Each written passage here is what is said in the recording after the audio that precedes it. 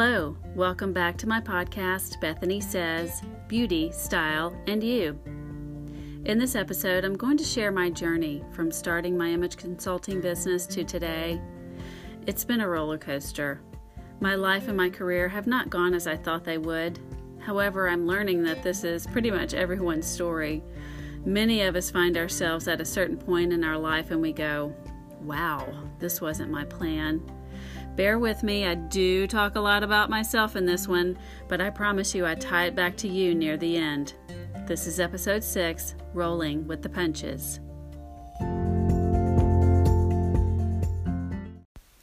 I started my image consulting business in late 2007 while working full-time in a completely different field.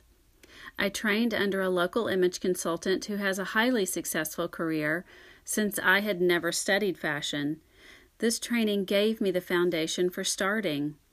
For anyone who has owned a business, you know the beginning is a very exciting time, full of potential and a laundry list of to-dos, along with lots of ideas. The starting part is fun. After my training, I began working with a few friends and family members for a small fee in my spare time. As I gained confidence and experience, I raised my rate. At the end of 2009, 2 years after my training, I left my finance career to do image consulting full-time. This wasn't a great time to leave a steady job since we were in a recession, but in my gut it felt right. I was ready to focus all my efforts on my new career. In the months after leaving my job, I did a lot of decompressing, not jumping right into my business as I thought I would. As I was leaving the old job, I thought I'd take a week or two off, but those 2 weeks stretched into 2 months. I was organizing closets, buying new bath towels, etc. Before I knew it, it was the holidays, and I resolved to make a fresh start in 2010. And I did. At the beginning of 2010, I started raising my business profile by blogging, writing newsletters, attending local fashion events, making new contacts. In June 2010, I discovered I was pregnant with twins. What an exciting but unexpected event. Once I knew I was pregnant, I felt like I was on borrowed time. I'd be a mom to 2 babies soon. I need to get my business going. I hosted an appreciation party for clients and friends in the fall of 2010, and I hosted an event near the holidays with 2 other women business owners. On December 26, 2010, I went for a checkup. Before I knew what was happening, I was being checked into the hospital. Baby B, my daughter, wasn't growing as she should. I was told I'd be having our babies sooner rather than later. This was shocking, startling news, but I was told I could lose my baby girl if we waited. On December 30th, 2010, 4 days later, I became a mom to the sweetest, cutest, tiniest babies you've ever seen. Nathan and Vivian were 8 weeks early. What a blessing that besides being small, they were perfectly healthy. For obvious reasons, my business would have to wait. However, the year I had spent working on my business was starting to pay off. While I was still in the hospital, I began receiving messages and emails from potential clients. Sadly, there was little I could do except ask for more time. By the spring, I was doing a few appointments, and I slowly began to get rolling. I was still very excited about my business. I still wanted to do it, despite the fatigue of caring for 2 babies. After a time, I began receiving requests to speak, and this frightened me. Public speaking wasn't part of my business plan, but the idea that I could deliver important messages to groups excited me, so I said yes. More speaking opportunities came my way, and I was crazy enough to say yes to all of them, regardless of the size of the group or the name of the company. In 2012, I turned 40, and my mom was diagnosed with an incurable blood cancer. That was a punch in the gut. Not the 40 part, but the cancer part.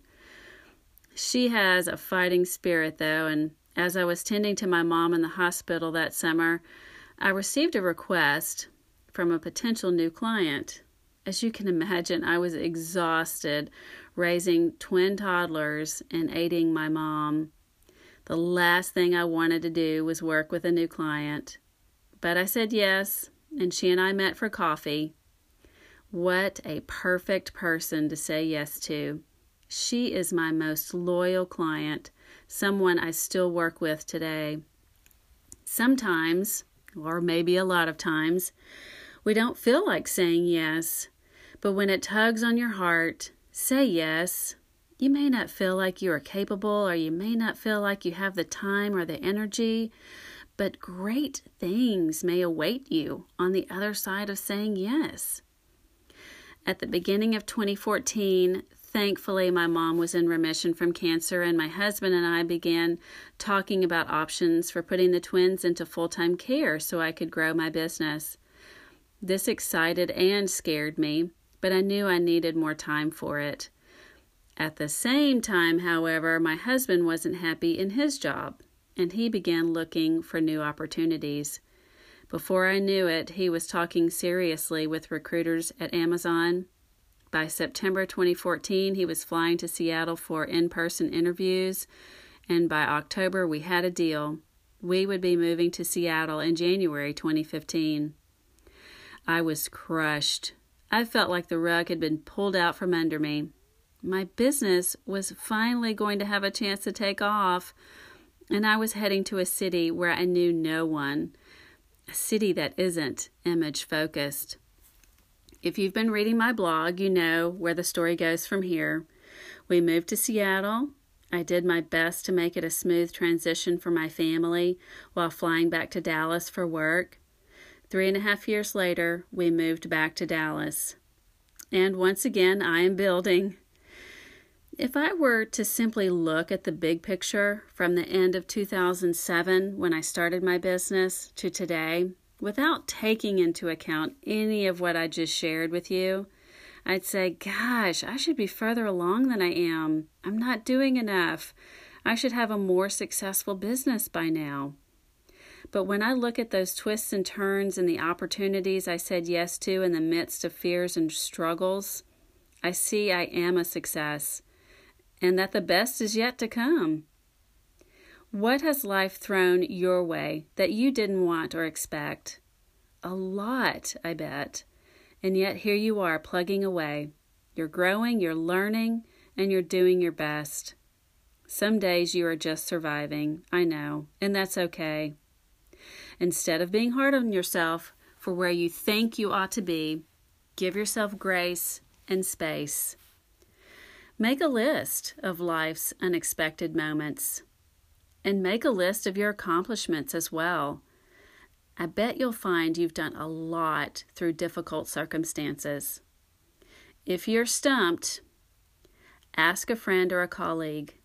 They see what you've been doing, and they think you're doing great, even if you think you should be doing more. Here's my list.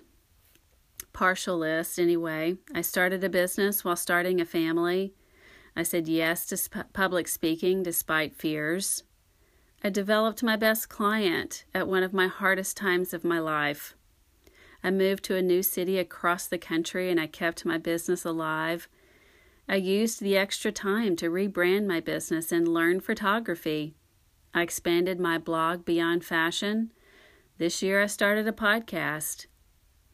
When you make your list, you'll see you aren't standing still, as your mind might be telling you. Once you make your list, add to it as you do new things. Keep it up to date, just like you would a resume. And please don't measure yourself against anyone else. That is their life, and those are their things. Keep your mind on your things.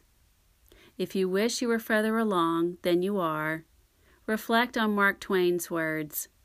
The secret of getting ahead is getting started. Keep moving forward and roll with the punches that are sure to come. Thank you for listening. Be sure to subscribe so you don't miss a single episode, and let your friends know. And if you love this podcast, it would be amazing to have you rate me.